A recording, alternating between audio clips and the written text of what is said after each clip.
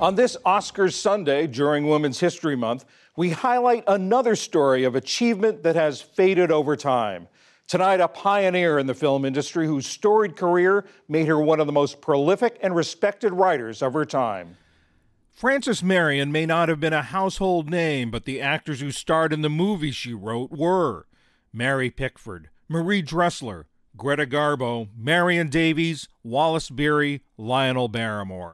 Marion wrote the scenes that defined their careers. She worked in every facet of film production, training under director and producer Lois Weber, another early Hollywood female pioneer. As a screenwriter, Marion built a reputation for highlighting actors' strengths and creating original characters.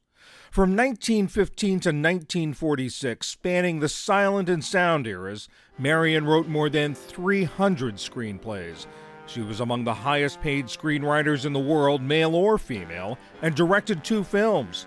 For The Big House in 1930, Marion became the first woman to win an Academy Award for writing. She won another in 1932 for The Champ.